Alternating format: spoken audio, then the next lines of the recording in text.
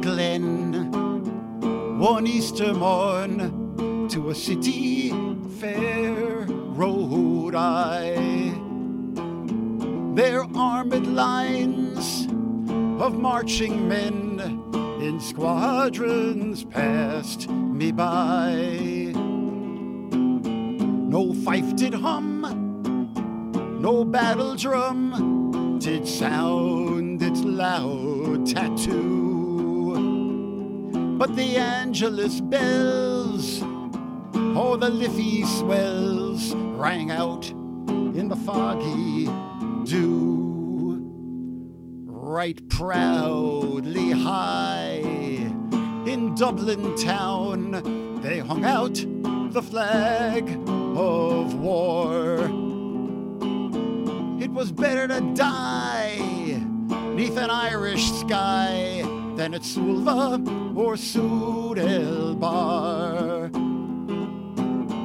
And through the plains of Royal Meath, strong men came hurrying through, as Britannia's Huns with their long-range guns sailed in through the foggy dew. It was England bade our wild geese go, that small nations might be free, and their lonely graves are by Sulva's waves or the fringe of the great North Sea. Well, had they died by Pierce's side or fought with Cattalbro, then their names we would keep where the Fenians sleep neath the shroud of the foggy dew. Well, the bravest fell, and the requiem bell rang mournfully and clear for those who died that Easter tide in the springtime of the year. And the world did gaze in deep amaze at those fearless men, but few, who bore the fight that freedom's light might shine through the foggy dew. Back through the glen I rode again, and my heart with grief was sore, for I parted then with valiant men who I never shall see no more. But to and fro in my dreams I go, and I kneel and pray for you. For tyranny fled, oh glorious dead, when you fell in the foggy dew.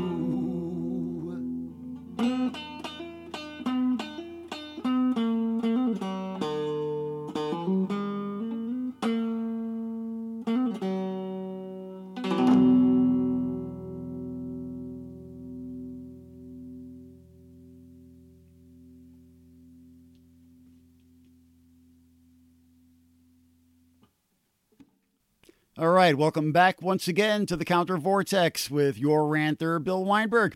Opening up again with me doing a little ditty on the guitar, and once again a song which I believe is a part of the intellectual commons of the human race by this point, and no copyright infringement involved. I'm sure many of you recognize that as The Foggy Dew, written by Irish patriot priest by the name of Charles O'Neill in the wake of the 1916 Easter Rebellion. Performing it this week for a couple of reasons. One, most obviously because it's the anniversary. We have just passed the 103rd anniversary of the 1916 Easter Rebellion in Dublin, which marked the beginning of the struggle for Irish independence, one of the first great revolutions and national liberation struggles of the 20th century. And I really love that song. That's the kind of song that really, really gets to me, both extremely heartfelt and passionate, and also extremely didactic with lots of very specific historical references to not only the Easter Rebellion, but particular battles of World War I and, greater global issues of the day, self-determination for small nations, etc. I could do a whole historical exegesis just on the lyrics to that song, but I'll resist the temptation to do so. I'm just going to point out that, it's obviously nationalist propaganda. And, some latter versions have tried to clean it up a little bit. For instance, changing the reference to Britannia's Huns with their long-range guns, as it was rendered by the Chieftains in their version of it, true to the original, written by Charles O'Neill in the aftermath of the 1916 Easter Rebellion. Some of the latter versions have changed that to the more genteel Britannia's sons with their long-range guns. And this is getting to the other reason why I'm playing this song today and how it relates to what we're going to be discussing on this podcast of April 28th, 2019, which is, there's an obvious contradiction here that my anarchist ass is getting off on, performing and getting off on this nationalist anthem, which it clearly is. And this relates to the whole question of nationalism and the various contradictory ways that those of us on the left who consider ourselves to be anarchists have related to the whole question of nationalism over the years. Now, generally, anarchists are perceived as being opposed to nationalism and just rejecting it wholesale. The way this actually plays itself out in real life is a little bit more complicated. Now, I recognize that all nationalism is subject to its abuses, but nor do I see all nationalism as alike, particularly in the case of Ireland, way back in 1916. The nationalism of a national liberation struggle, of a small nation trying to free itself from an empire, is not the same as the nationalism of an empire. So certainly in 1916, and in the Irish Civil War that followed, I would have been on the side of the Republicans and the revolutionaries. But with all due respect to Charles O'Neill, I also would have opposed, for instance, the imposition of a culturally conservative Catholic hegemony over an independent Ireland, which relates, to quote another song, to the line from John Lennon, Sunday Bloody Sunday, Ireland for the Irish, not for London or for Rome. And certainly the accommodations that were made between the Irish revolutionaries and German imperialism, because it happened to be opposing British imperialism, while understandable and arguably inevitable, was also subject to criticism, shall we say. And similarly, lots of figures over the course of the past 100 years and change that anarchists have rallied around, and figures which were at least influenced by anarchism, even if they did not explicitly identify as anarchists, have also simultaneously embraced nationalism to one degree or another. Going way back to 1916, once again, just as the Easter Rebellion broke out in Ireland, the Mexican Revolution was going on, and the greatest and most inspiring figure of the Mexican Revolution, particularly for us anarchists, was Emiliano Zapata, the caudillo of the South, who took up arms to win land for the campesinos and local autonomy and self-governance for the peasants and indigenous peoples of the Mexican South, influenced by anarchism, but also very much a Mexican nationalist, and asserting the sovereignty and the dignity of Mexico in the face of foreign imperialism, particularly the Colossus to the north, Los Estados Unidos.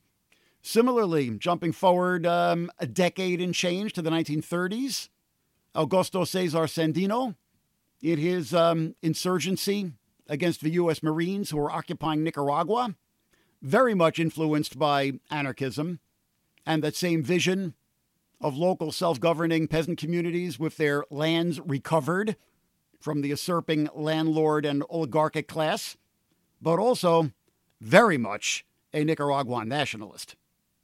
So I find that, we're facing similar contradictions in the contemporary world situation, and I find myself having to march under national flags, some national flags, and others which I reject entirely. First and foremost, obviously, Old Glory.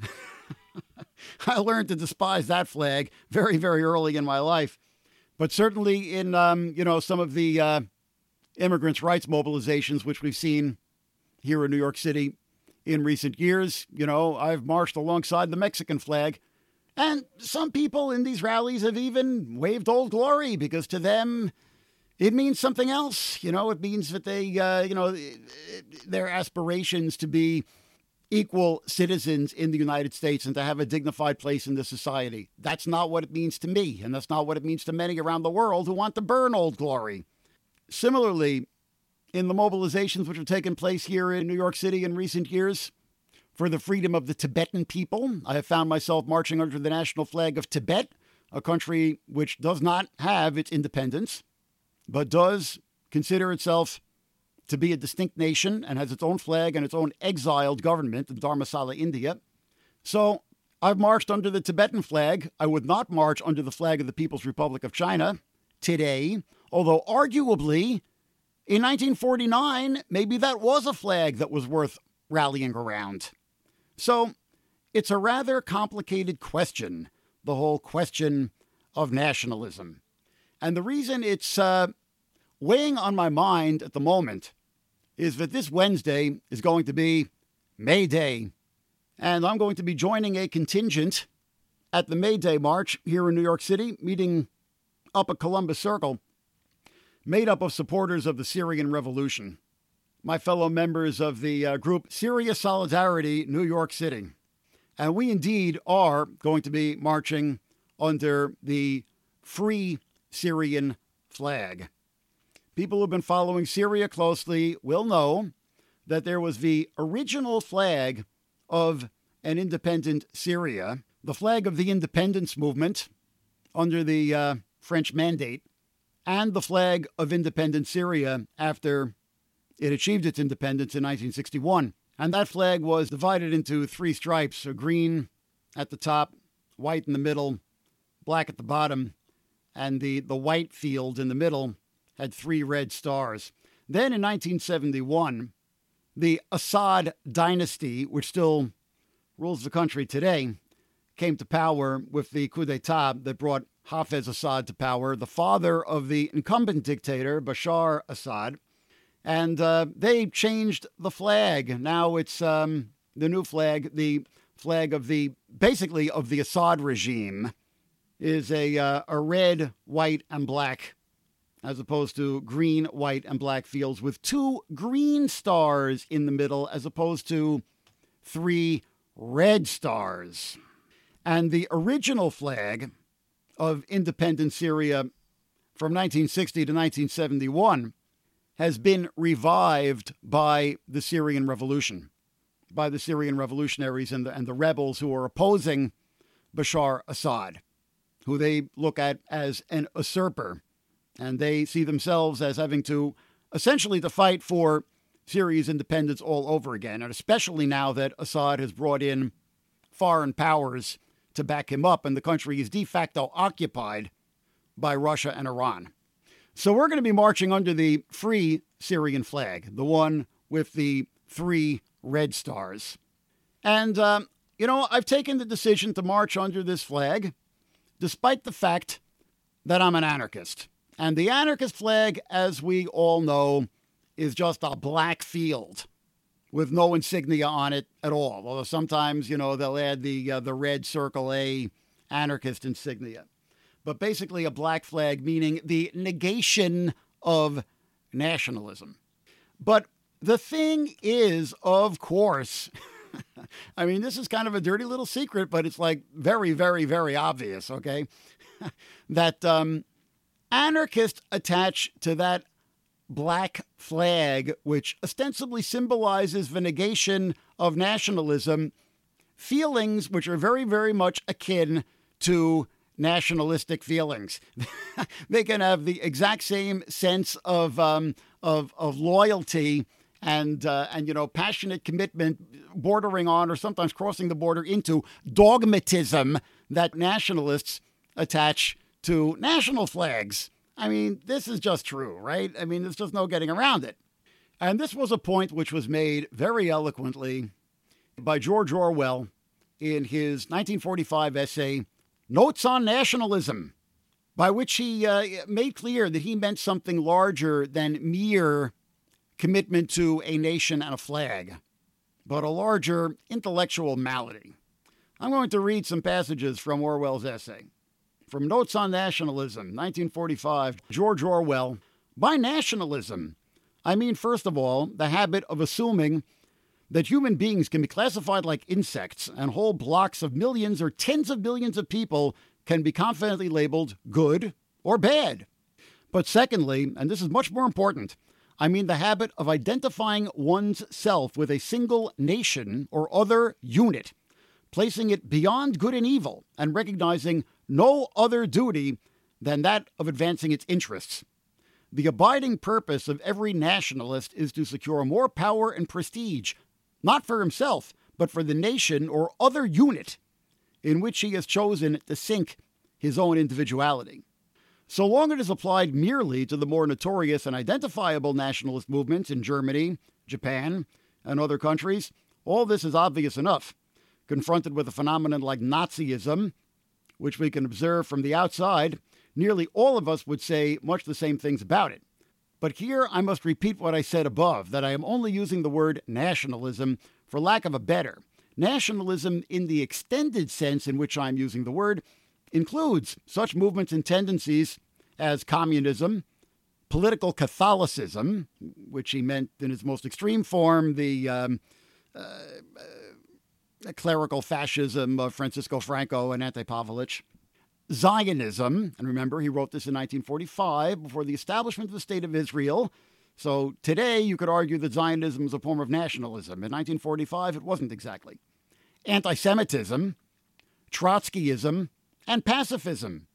It does not necessarily mean loyalty to a government or a country, still less to one's own country. And it's not even strictly necessary that the units in which it deals should actually exist.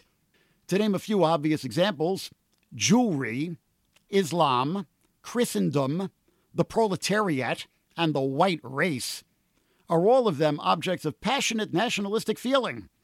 But their existence can be seriously questioned, and there is no definition of any one of them that would be universally accepted.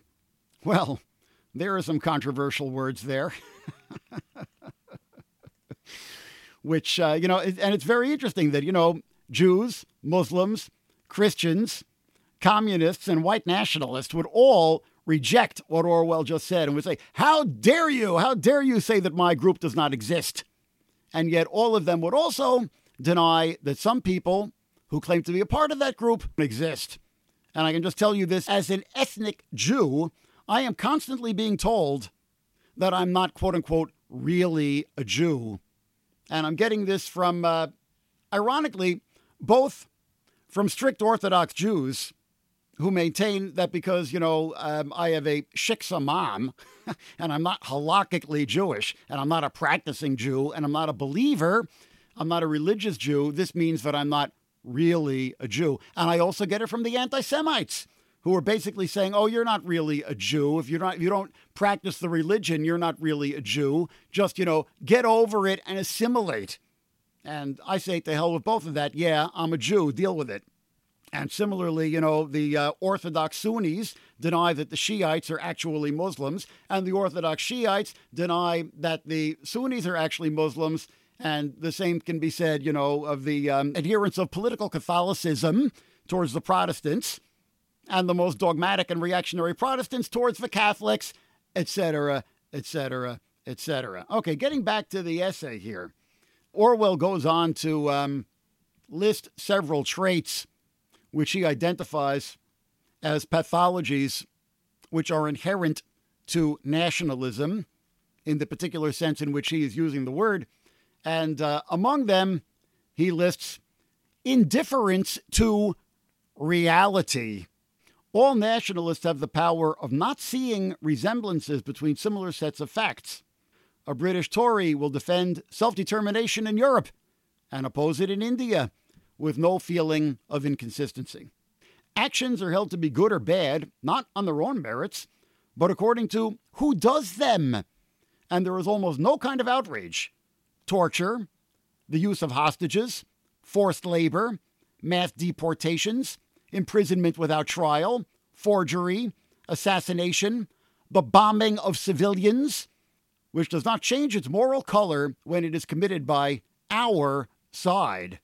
The Liberal News Chronicle newspaper published, as an example of shocking barbarity, photographs of Russians hanged by the Germans, and then a year or two later, published with warm approval almost exactly similar photos of Germans hanged by the Russians.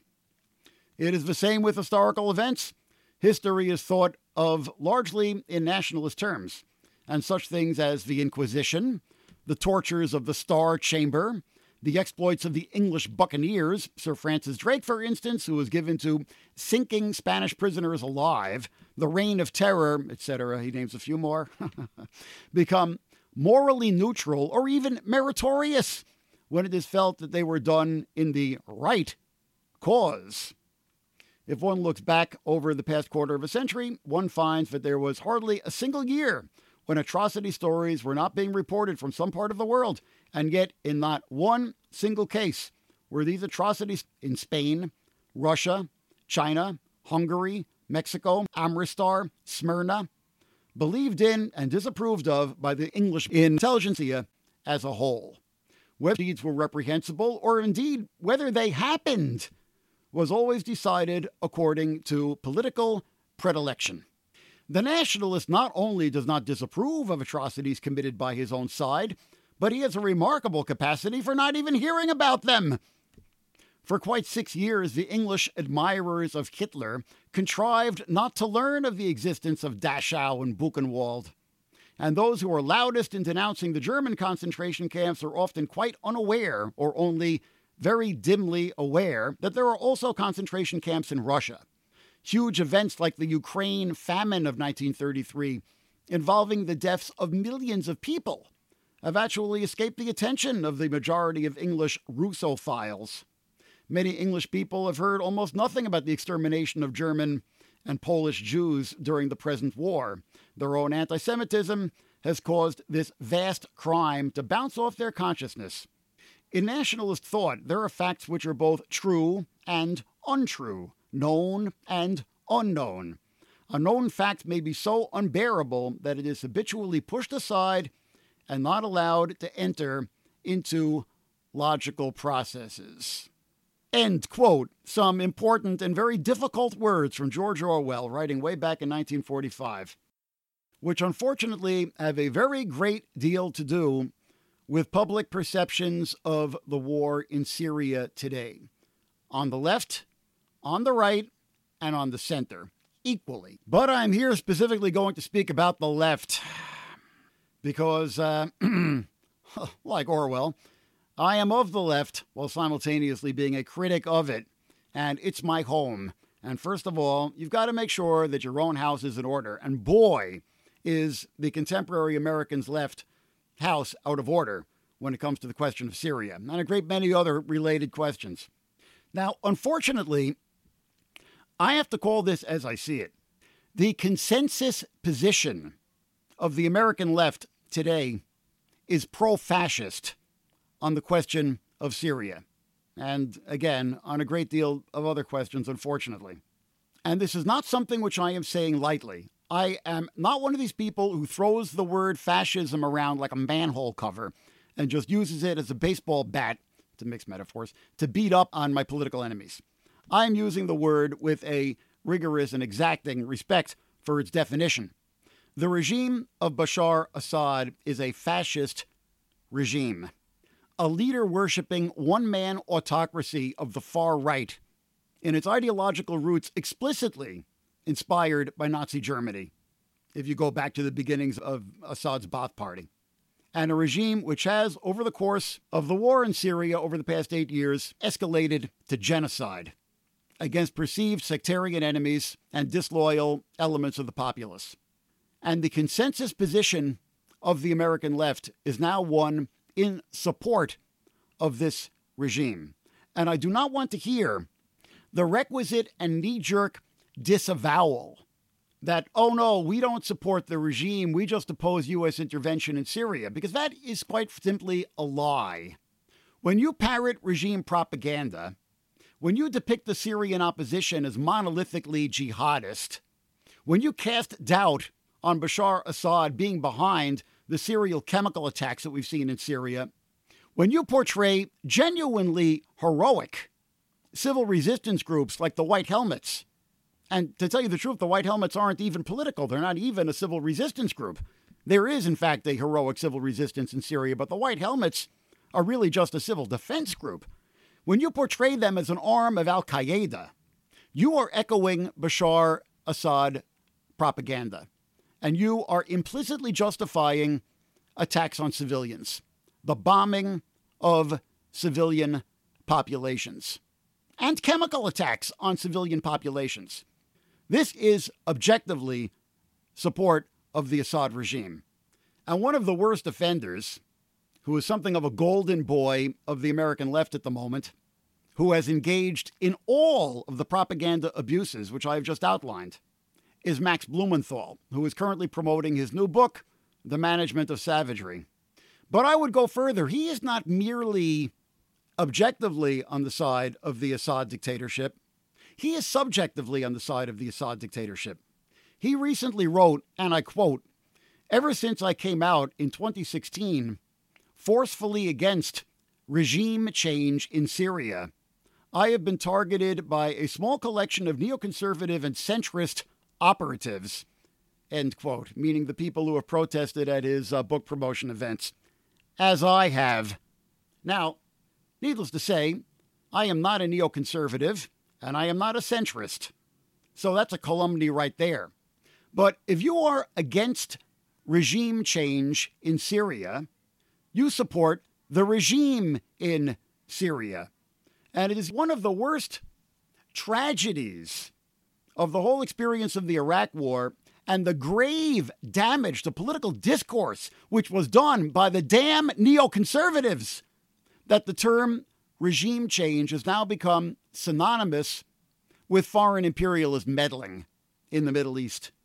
Now, the neoconservatives are out of power, okay? They've been out of power at least since Obama was elected, and they had already been humbled even before that when the Iraq War turned into an utter disaster. But because Bush and the neocons adapted the term regime change and applied it to Iraq, which was an arbitrary and unprovoked imperialist invasion, there is still the unwarranted stigma which attaches to the word regime change. Now, if you look at it merely objectively, regime change is something which not only something that we should all support under every dictatorial regime on the planet, of which there are many, regardless of which imperial camp it is in, but it is also something that the people of Syria and the rest of the Arab world have been fighting and dying for ever since 2011, under the slogan, if I am pronouncing it correctly, Ash-Shab Yorid Iskat an-Nizam. The people demand the downfall of the regime. That was the slogan which was taken up by the Arab masses in 2011, and is still the slogan which is animating the struggles which are continuing today in Syria and elsewhere around the Arab world. The people demand the downfall of the regime, meaning regimes which were the allies and clients of U.S. imperialism, such as the regimes in Egypt and Tunisia and Yemen and Jordan and Bahrain, and also the regimes which made a pretense, I would say, of opposing U.S. imperialism, such as Muammar Gaddafi in Libya and Bashar Assad in Syria. Because all of these regimes were equally dictatorships. And the Arab Revolution, which swept like a wave from country to country across the Arab world in 2011, and really is still going on today, opposed dictatorship because it was dictatorship. Not because it was a dictatorship backed up by one world power or another. And making it all about the United States is perversely a form of nationalism, a form of patriotism. It's completely U.S.-centric. You are still placing the U.S. in the middle of the moral universe, whether you view it as uniquely good, like the neocons, or you view it as uniquely evil. You are still placing the U.S. in the center of the moral universe. It's equally U.S.-centric. It's equally an imperial point of view. I call it imperial narcissism. Now, I am a revolutionary, or let's say that I aspire to be a revolutionary, because certainly I do not want to claim for myself anything remotely approaching the same degree of badassery as the people who have really put their asses on the line for revolution in Syria and the Arab world. So I'll be a little bit more modest and say that I aspire to be a revolutionary. And revolutionaries support revolutions. If you do not support revolution, you are a counter-revolutionary and a reactionary. So I find it extremely ironic that Max Blumenthal accuses me and my friends of being neoconservatives and centrists. I would argue, as long as we are so interested in name-calling Mr. Blumenthal, that you are the counter-revolutionary and reactionary. Now, just last week, the group I'm involved with, Syria Solidarity New York City, was up at a place called the People's Forum here in New York City, where Max Blumenthal was doing a book promotion gig. I was on leafleting duty. And what was really depressing is that when I would approach people on their way in or out and say, please take our dissenting statement, many refused to take it, as if they feared being contaminated by unapproved ideas. And some added a comment baiting me as, quote, pro-war for opposing the bombing of Syria. Somehow this makes me pro-war in their view, or, quote, State Department, unquote. And more sadly still, two real-life friends of mine, and if you're listening to this podcast, you'll know who you are, guys, were among those in attendance and were also very reluctant to take our leaflet. So once again, it's a really sad state of affairs that here in a so-called progressive venue like the People's Forum, people who are actually supporting the Syrian revolution had to picket outside and were met with such a hostile reaction. Further evidence that the basic consensus is what passes for the left in this country is now pro-fascist. All right, now let's talk about some of the minority or dissident currents in the contemporary American left as regards the question of Syria. Well, a lot of my fellow anarchists have become partisans of the Rojava Kurds, the Kurdish revolutionary movement in Syria's north, which has established its own autonomous zone and is explicitly influenced by anarchism, particularly by the ideas of Murray Bookchin, the American eco-anarchist thinker who died a few years back. And the Rojava Kurds have put in place anarchistic experiments in direct self-government by local popular assemblies and demonstrated genuine heroism in their battle against ISIS to free their territory from the Islamic State, which was bent on exterminating them. But once again, many of the anarchists, the American anarchists who are rallying around the Rojava Kurds, don't want to look at their own contradictions. For starters, just to state the most obvious, the Rojava Kurds do not fly the black flag of anarchism. They have their own flag, the flag of Rojava, of the Kurdish Autonomous Zone in northern Syria, and particularly the flag of the YPG, their militia, the Popular Protection Units, which is a red star and a yellow field. But far more seriously, They don't want to look at the fact that the Rojava Kurds, and particularly the YPG militia, have been groomed as proxies by U.S. imperialism in its campaign against ISIS. And it's one of the most absurd ironies on the world stage today that, the ultra-reactionary and, in fact, fascistic government of Donald Trump here in the United States is backing a radical left Kurdish movement in northern Syria, which is influenced by anarchism. But it happens to be the case. And in the campaign, which was victorious last year to take the city of Raqqa, which was the de facto ISIS capital in Syria, the Rojava Kurds were the force on the ground, fighting alongside embedded U.S. Green Berets. And during this campaign, the city of Raqqa was virtually destroyed by U.S. airstrikes. So the Rojava Kurds are complicit, at least, with war crimes. Now, it's easy for me to judge from the safety of New York City, and I absolutely acknowledge this. The Rojava Kurds had to make some very, very difficult choices. They were faced with an enemy that was bent on exterminating them, ISIS. And that is the inescapable context for the fact that they were drawn into an alliance with U.S. imperialism and became complicit with war crimes. And I do not dismiss that. I'm not completely dismissing them as a movement. But nonetheless, it's a reality that needs to be grappled with, not one which we can avert our eyes from and just ignore. So that's my critique of my anarchist comrades who are rallying around Rojava, as I also am to an extent, but I would say with a more critical and nuanced point of view.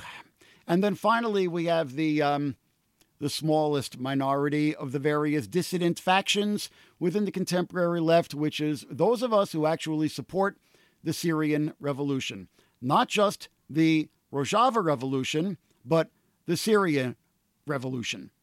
The secular, pro-democratic, civil resistance movement that continues to exist in Syria even now among the Arab majority of the country. Also, I will point out, influenced by anarchism, little known fact, but also has put in place its own model of council-based democracy. And some of its early theorists back in 2011, such as Omar Aziz, were explicitly left-wing anarchists. And the ignorance and the willful denial about the fact that this movement even exists is one of the greatest shames among the many shames of the contemporary American left.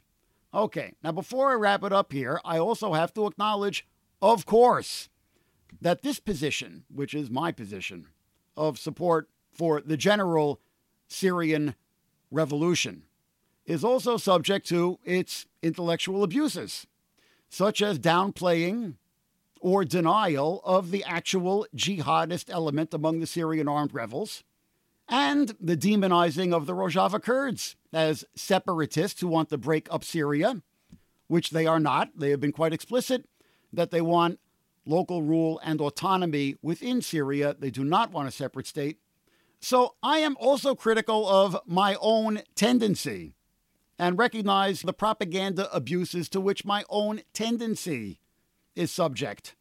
But all in all, this position, the revolutionary and unequivocally anti-regime position, is the one that needs most urgently to be advanced in the current atmosphere. That is the point that most urgently needs to be made. And that is why on May Day, I am going to be marching under the Free Syrian flag. Just as at various times in New York City, I have marched under the Mexican flag, under the Tibetan flag, and under the Palestinian flag. Let me return to the words of George Orwell and his 1945 essay, Notes on Nationalism, where he kind of grapples with, what do we do about this whole phenomenon of nationalism and the dogmatism and the intellectual blindness that seemingly inevitably accompanies it? Quote, "It can be argued that no unbiased outlook is possible, that all creeds and causes involve the same lies, follies, and barbarities. and this is often advanced as a reason for keeping out of politics altogether. I do not accept this argument, if only because in the modern world, no one describable as an intellectual can keep out of politics in the sense of not caring about them. I think one must engage in politics, using the word in a wide sense, and that one must have preferences. That is, one must recognize that some causes are objectively better than others. As for the nationalistic loves and hatreds that I have spoken of, they are part of the makeup of most of us, whether we like it or not. Whether it is possible to get rid of them, I do not know. But I do believe that it is possible to struggle against them, and that this is essentially a moral effort. It is a question, first of all, of discovering what one really is, and what one's own feelings really are, and then of making allowance for the inevitable bias. You cannot get rid of those feelings simply by taking thought, but you can at least recognize that you have them and prevent them from contaminating your mental processes. The emotional urges, which are inescapable and are perhaps even necessary to political action, should be able to exist side by side with an acceptance of reality. But this, I repeat, needs a moral effort. End quote. So, with the dogmatism even of my own dissenting minority position acknowledged as something that needs to be struggled against, I invite anybody who shares my perspective to join the Free Syria contingent at the May Day March here in New York City. Coming up this Wednesday, May 1st, we're going to be meeting 2 blocks away from Columbus Circle, where the march is going to be gathering. We're going to be meeting at the south end of Central Park, near the statues of the South American liberators, Simón Bolívar and José Martí, exactly where 6th Avenue runs into the park. We're going to be meeting there at 5 p.m., and then we're going to be, at 5:30, we're going to be marching over to Columbus Circle and joining the main march with our Free Syria flag. So I hope to see some of you there. And even if you think that I'm totally full of beans, which I'm sure many of you do, please be in touch. You can check out our website at countervortex.org. And once again, every allegation which I have made over the course of this rant is amply documented. Countervortex.org. Hope to see some of you on May Day. Rant on you next time. Join the resistance. Join the Countervortex. Over and out.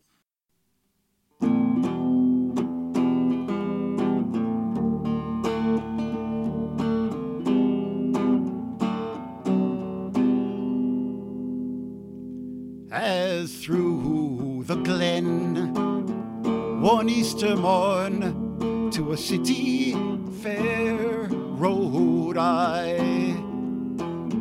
Their armed lines of marching men in squadrons passed me by.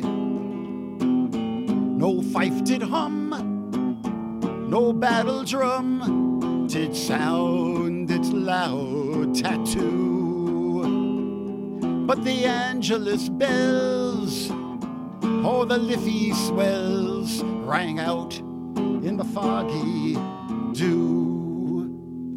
Right proudly high in Dublin town they hung out the flag of war. It was better to die neath an Irish sky than at Sulva or Sudelbar. And through the plains of Royal Meath, strong men came hurrying through, as Britannia's Huns with their long-range guns sailed in through the foggy dew. It was England bade our wild geese go, that small nations might be free. And their lonely graves are by Sulva's waves, or the fringe of the great North Sea. Well, had they died by Pierce's side or fought with Cattalbro. Then their names we would keep where the Fenians sleep, 'neath the shroud of the foggy dew. Well, the bravest fell, and the requiem bell rang mournfully and clear for those who died that Easter tide in the springtime of the year. And the world did gaze in deep amaze at those fearless men, but few, who bore the fight that freedom's light might shine through the foggy dew. Back through the glen I rode again, and my heart with grief was sore, for I parted then with valiant men who I never shall see no more. But to and fro in my dreams I go, and I kneel and pray for you. For tyranny fled, oh, glory is dead when you fell in the foggy